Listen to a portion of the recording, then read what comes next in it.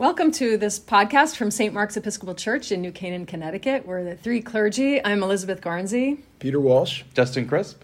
And today we bring you Mark 9:30-37. It's a passage that includes one of three of Jesus' passion predictions in this dark and urgent gospel. And it's, again, sort of a passion predictions sandwich where we get Jesus foretelling his suffering and death and resurrection. The disciples don't understand it. That's the meat in the middle. And we have the other piece of bread with a lot more teaching from Jesus. And in this one, we highlight the major themes of Mark, which are fear and false ambition of the disciples. And we've got the overturning of the usual ideas of greatness. And in this case, it's a little child who tells us all about it.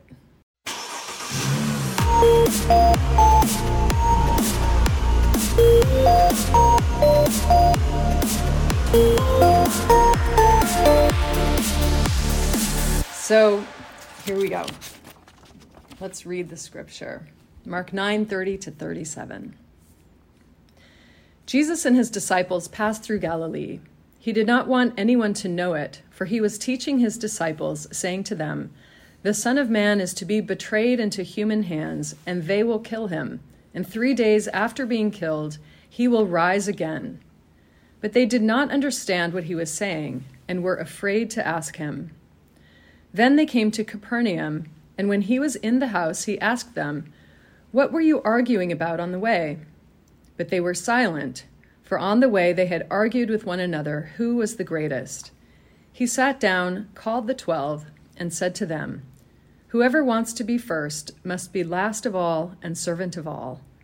Then he took a little child and put it among them, and taking it in his arms, he said to them, "Whoever welcomes one such child in my name welcomes me, and whoever welcomes me welcomes not me, but the one who sent me."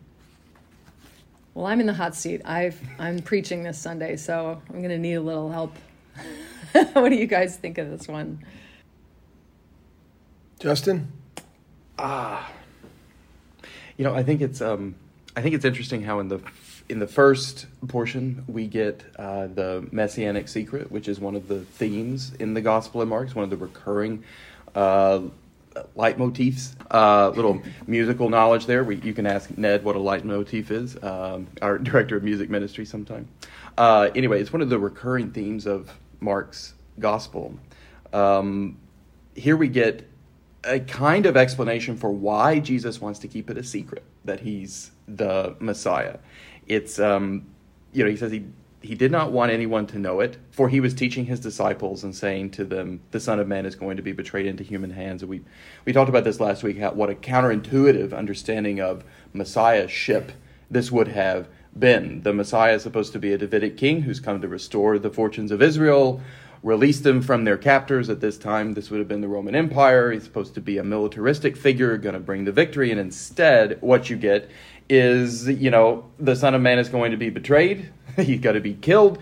And then on the third day, he's going to rise again. And it says they did not understand what he was saying and were afraid to ask him.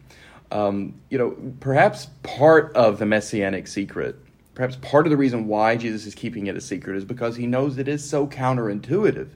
And he knows that even his closest friends don't get it. And they're not going to get it for some time. And he needs time to kind of lead them into this mystery. I don't know that completely suffices to explain the messianic secret. It's always bothered me. I mean, even as a kid, I'm like, why in the world? I thought we were supposed to tell everybody about Jesus. Why didn't Jesus want to tell anybody about himself? And you see this over and over in Mark, where he works a miracle and he says, "Shh, whatever you do, don't tell anybody." And I'm like, it's the opposite of what I was told to do as a kid. I'm supposed to tell everybody about Jesus. So I don't know that it completely explains it, but it does explain, maybe a part of why Jesus wanted to keep it a secret for a little while, at least in Mark. Yeah, so interesting. I actually think that the real Jesus is way more interesting than the Jesus that we lay on Jesus, right? That one that you're just describing, that we all lay on him. But in the story here, the closer and closer you look at it, and you start to get the real Jesus, it's like, whoa, this guy This guy fits no category, right? So they're up around Mount Hermon, Mount Hermon as they call it in the Middle East, and they're coming down through Galilee, but he does not want to stop. He knows he doesn't want to stop. He, of course, will go by Nazareth, his hometown. He goes to Capernaum, which is where he's hanging, right? But in the first part of this program, he's on the move, right? Remember we were talking last week about being on the move. And now he goes into a house. The house is likely to be Peter's house or one of those houses. Those of you who've been on pilgrimage to Capernaum know that they've got the ruins of Peter's house and a church above it that looks down upon it. It's a small place. And that he didn't want anyone to know he was there. And he takes his closest people. These are not big places. These houses, they don't have beams long enough to make roofs on big houses. So it's a lot of little rooms. And he takes his closest people and he's going to try to lay out this mysterious stuff. I think almost everything about Jesus is completely mysterious. And really seriously mysterious. He's talking about getting killed. They don't understand. They're afraid to ask him. I think that sounds absolutely true. They're afraid to talk about this stuff. And then he just takes the way we think of everything and turns it upside down. I mean, I think the guy is really befuddling. Befuddling. I always have to wonder why he just didn't explain it. I mean, tell us more. But I also think that we, as his current day followers, there are probably a lot of things he would rather we keep silent about, too. You know, I mean, there's a Jesus that fits onto bumper stickers and in football stadiums. And, you know, that it's really the great misunderstanding of who Jesus is. And when he's telling them not to tell anyone, I feel like you aren't ready to tell anyone is kind of what he's might be saying. And, you know, there's a place for silence. And I think one of the critical pieces of this is, first of all, they overlook that he says he will also rise again. They take no hope in that. And they're afraid to ask any questions. And I feel like that's the line that jumps out to me the most in this passage is, if they had asked, would he have explained, or, you know, or what? And so in a way I don't know why he doesn't say more, but I think that throughout all the Gospels. But there's a lot we don't understand about him until we are silent, or until we have the benefit of hindsight. And even now we still are like, what? What do you mean? What is he saying? So it's an interesting dynamic between Jesus and his disciples. Yeah, why do you think the disciples were afraid to ask him? Because I was thinking about this earlier this morning, because I was I was wondering, are they afraid to look stupid? You know, they're like all of us in seminary. We're like, you know, do anything other than give the wrong answer in front of all these really important people, or ask right? a stupid question. Yeah, exactly. Or ask a stupid question. Are they afraid to look stupid? Or are they terrified of this guy because he's kind of a jerk from time to time? I mean, it's not as though in Mark's gospel, Jesus has a lot of nice things to say about his disciples. I mean, he doesn't exactly call them dullards, but he's not. I mean, he does. We just got this after he did the "Get behind me, Satan" line with Peter. I mean, he's not exactly a warm and welcoming teacher figure, right? He's not not a warm mentor of any kind. So, you know, why are they afraid to tell him? Are they afraid? You know, is it something about them, or is it something about the real Jesus that we've been grappling with for the last 3 weeks? Yeah. It's a really great question. I'm unclear whether or not Jesus is a nice guy. Just to put it out there. I hate to say that, but that's really true. We don't get a lot of warm and fuzzy. We get love, but we don't get warm and fuzzy, right? We have two different things here. In fact, the whole thing is based on love, and it's based on what is divine love. But divine love laid on the human condition, you know, he's trying to set it straight, and I just have to say, I would say, I'm saying this for everyone, but my whole life is devoted to this guy, but if I had dinner with him, I think I'd be petrified.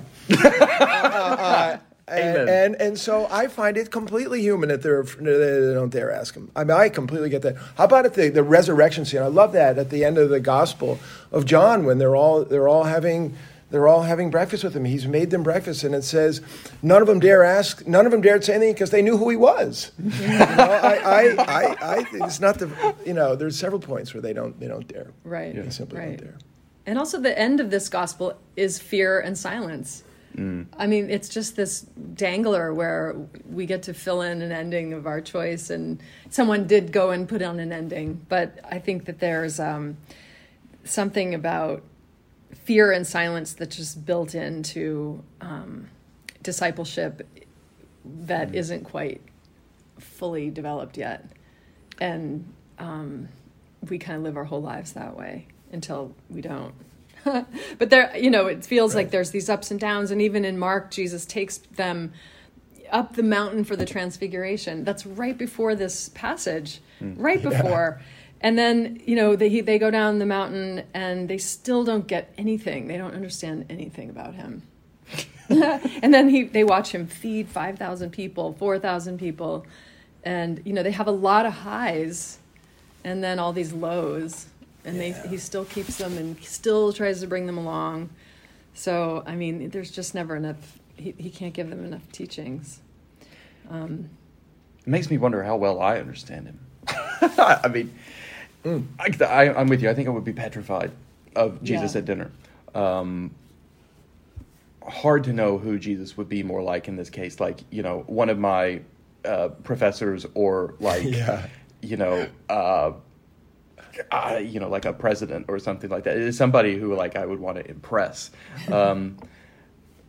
But I wonder if the disciples know a little bit more than we're giving them credit for. They know at least enough about what Jesus is talking about and teaching in order to be embarrassed of the fact that when they were walking on the way, they were arguing about who was the greatest. So that silence there, it seems to me, they're like, they know that whatever it was they're about to tell Jesus, if they weren't silent, Jesus wouldn't like. That's why they're silent. They know he's not going to like the fact that they were arguing about who was the greatest. Yeah. So they're getting some little bits of Jesus's message. Mm-hmm. And that's a hard one. I have to say, for me as an Episcopalian, I'm like,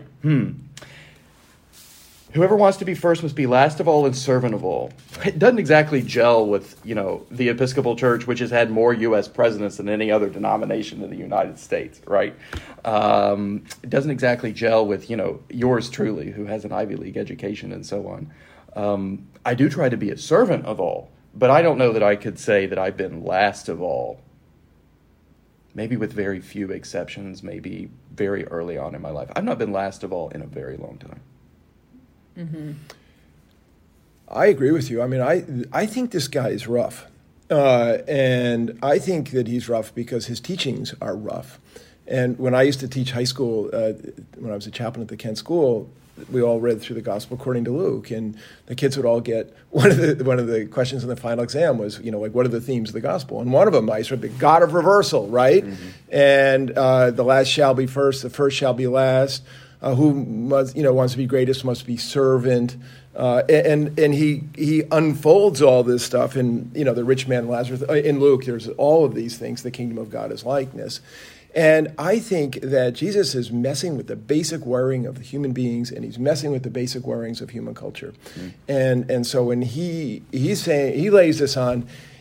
It's like, oh, wow, that's really hard to compute. Mm-hmm. It's seriously hard to compute. And I think about like dinner time conversations or conversations I have with my kids about name the 10 greatest players in the NBA. Does anyone say like name either the least? We don't. I don't even know what the opposite of GOAT would be. The worst of all time, or who is the guard in the NBA who passed the ball most and got the most assists and was a servant to the other players or something like that. But all that to say, I think that Jesus, when we get out of like that airbrush Jesus and when we get out of our mindset about who the disciples should be, who Jesus should be, it's crazy shocking. And it calls deep existential questions into all of us.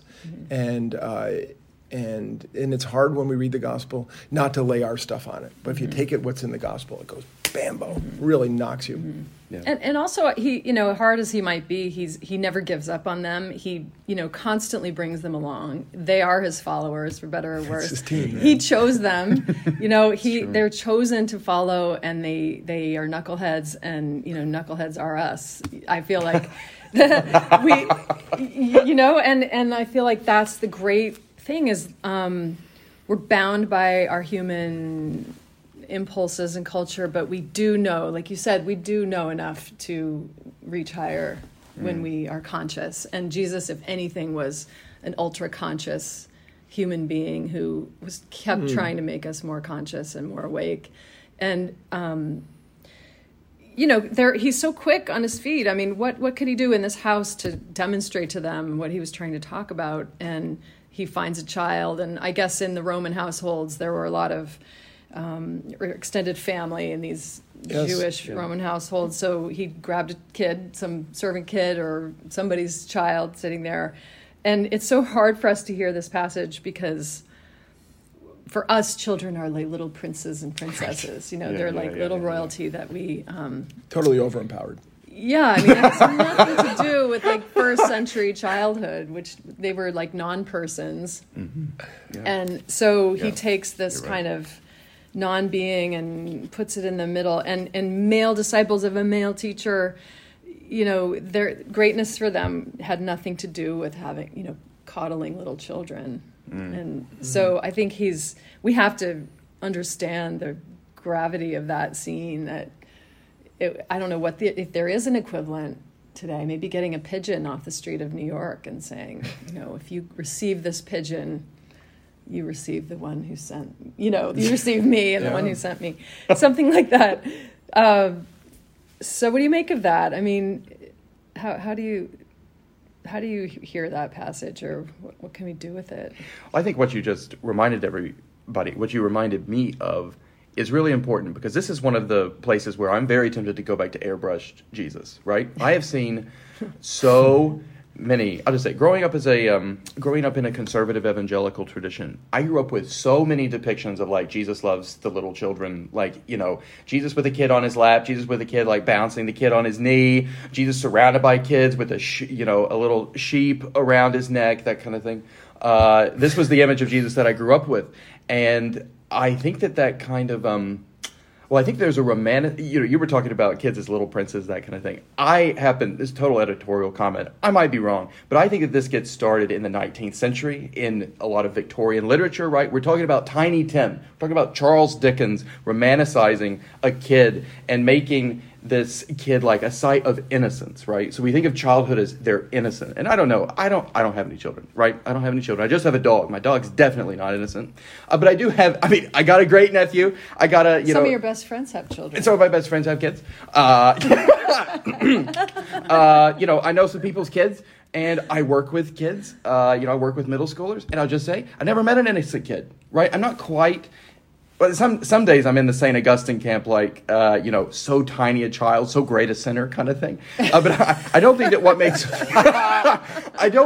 what makes kids wonderful is the fact that they are innocent. I think what makes kids wonderful is that they grow and that they discover and that they have not yet been so worn out by the world that they're not discovering new things and learning more about themselves and about their world on a regular day-to-day basis. That's what's magical about childhood. Not that these are like little saints, not to mention little princes and princesses, right? We're not talking about Tiny Tim here. Jesus is choosing the bottom rung. Like, you got the paterfamilias, the head of the household at the very top. Kids are at the very bottom, practically non-persons, as you're saying. That's who he's like. I mean, it does come out of nowhere. It's like, stage right, enter kid, put kid on lap, etc. But it's not the warm, fuzzy kind of thing. He's talking about the great reversal. I think that innocence is not actually the category we ought to be looking for here. It's grace and discovery and learning and growth. And even though the disciples don't seem to be making much progress, maybe they're making a little more than Jesus gives them credit for, they're growing. And I think that Jesus is trying to say, anybody who grows, if you welcome them in that way, you're welcoming me somehow. You're reminding me of our baptismal covenant, or the prayer at the end of our baptism, where we pray for inquiring and discerning hearts and the will to persevere and the gifts of joy and wonder. I mean, those are things that drop out in adulthood. And I think that when we pray that over children, we're kind of naming what you're talking about, this teachability and the potential of growth and wonder and all that. So I think that's a wonderful perspective. Do you buy it, given that you got 5 kids? Yeah. I buy that no innocent thing. I always say I start with a full head of hair before I had children, which actually is true. Whether or not they're the reason all fell out, I pulled out. But anyway, I think that the whole issue here is actually God. And that the issue is God, the purity of the being of God, divine light, life, and love. And in the purity of the being of God, all of the hierarchical stuff that we have burns away, and in that light and in that heat. And Jesus is trying to burn away all of the hierarchical stuff that we have built up within ourselves in order to assure that we can present ourselves to the world every morning, and all the hierarchical stuff that we have in cultures to organize ourselves. And just as you know, what the adage is, little boys gathered together develop a hierarchy. Girls might, we think of the girls in circles, boys in hierarchy. Having lived in being a dorm parent in a girls' dorm, I don't think, and that's all true. I'll just say that. The girls were petrifying to me. But anyway, that's another topic. But to say that Jesus is trying to burn away all of those things, all of that thing, so that when in the kingdom to come, we are with the being of God. The only thing that lives is love. And anything short of love just goes away. And so he's got this is like a living parable. He's like, kid, stand here, bam. I don't need to tell this story because I got an example right with me. So I think this guy is worth giving your life to. But I also think it's a serious challenge. Mm-hmm. It's like, oh wow. Okay. Beautifully said. The only thing that lives is love. That's what I was going to say. Good line. Oh my gosh. We better stop right there. I mean, I don't think we can do better than that. Well, we hope you'll come to church on Sunday. If it's nothing. That's a little hierarchy for you, right? Here's the rector. Right. So Last brilliant. word, rector. Yeah. We hope you'll subscribe As I said, to our... it was nothing. He said he was unprepared. Yeah, right.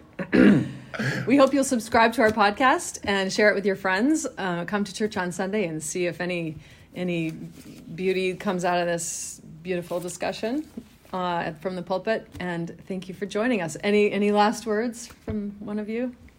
In the presence of God, the only thing that lives is love. That's it. Amen. Amen. See y'all.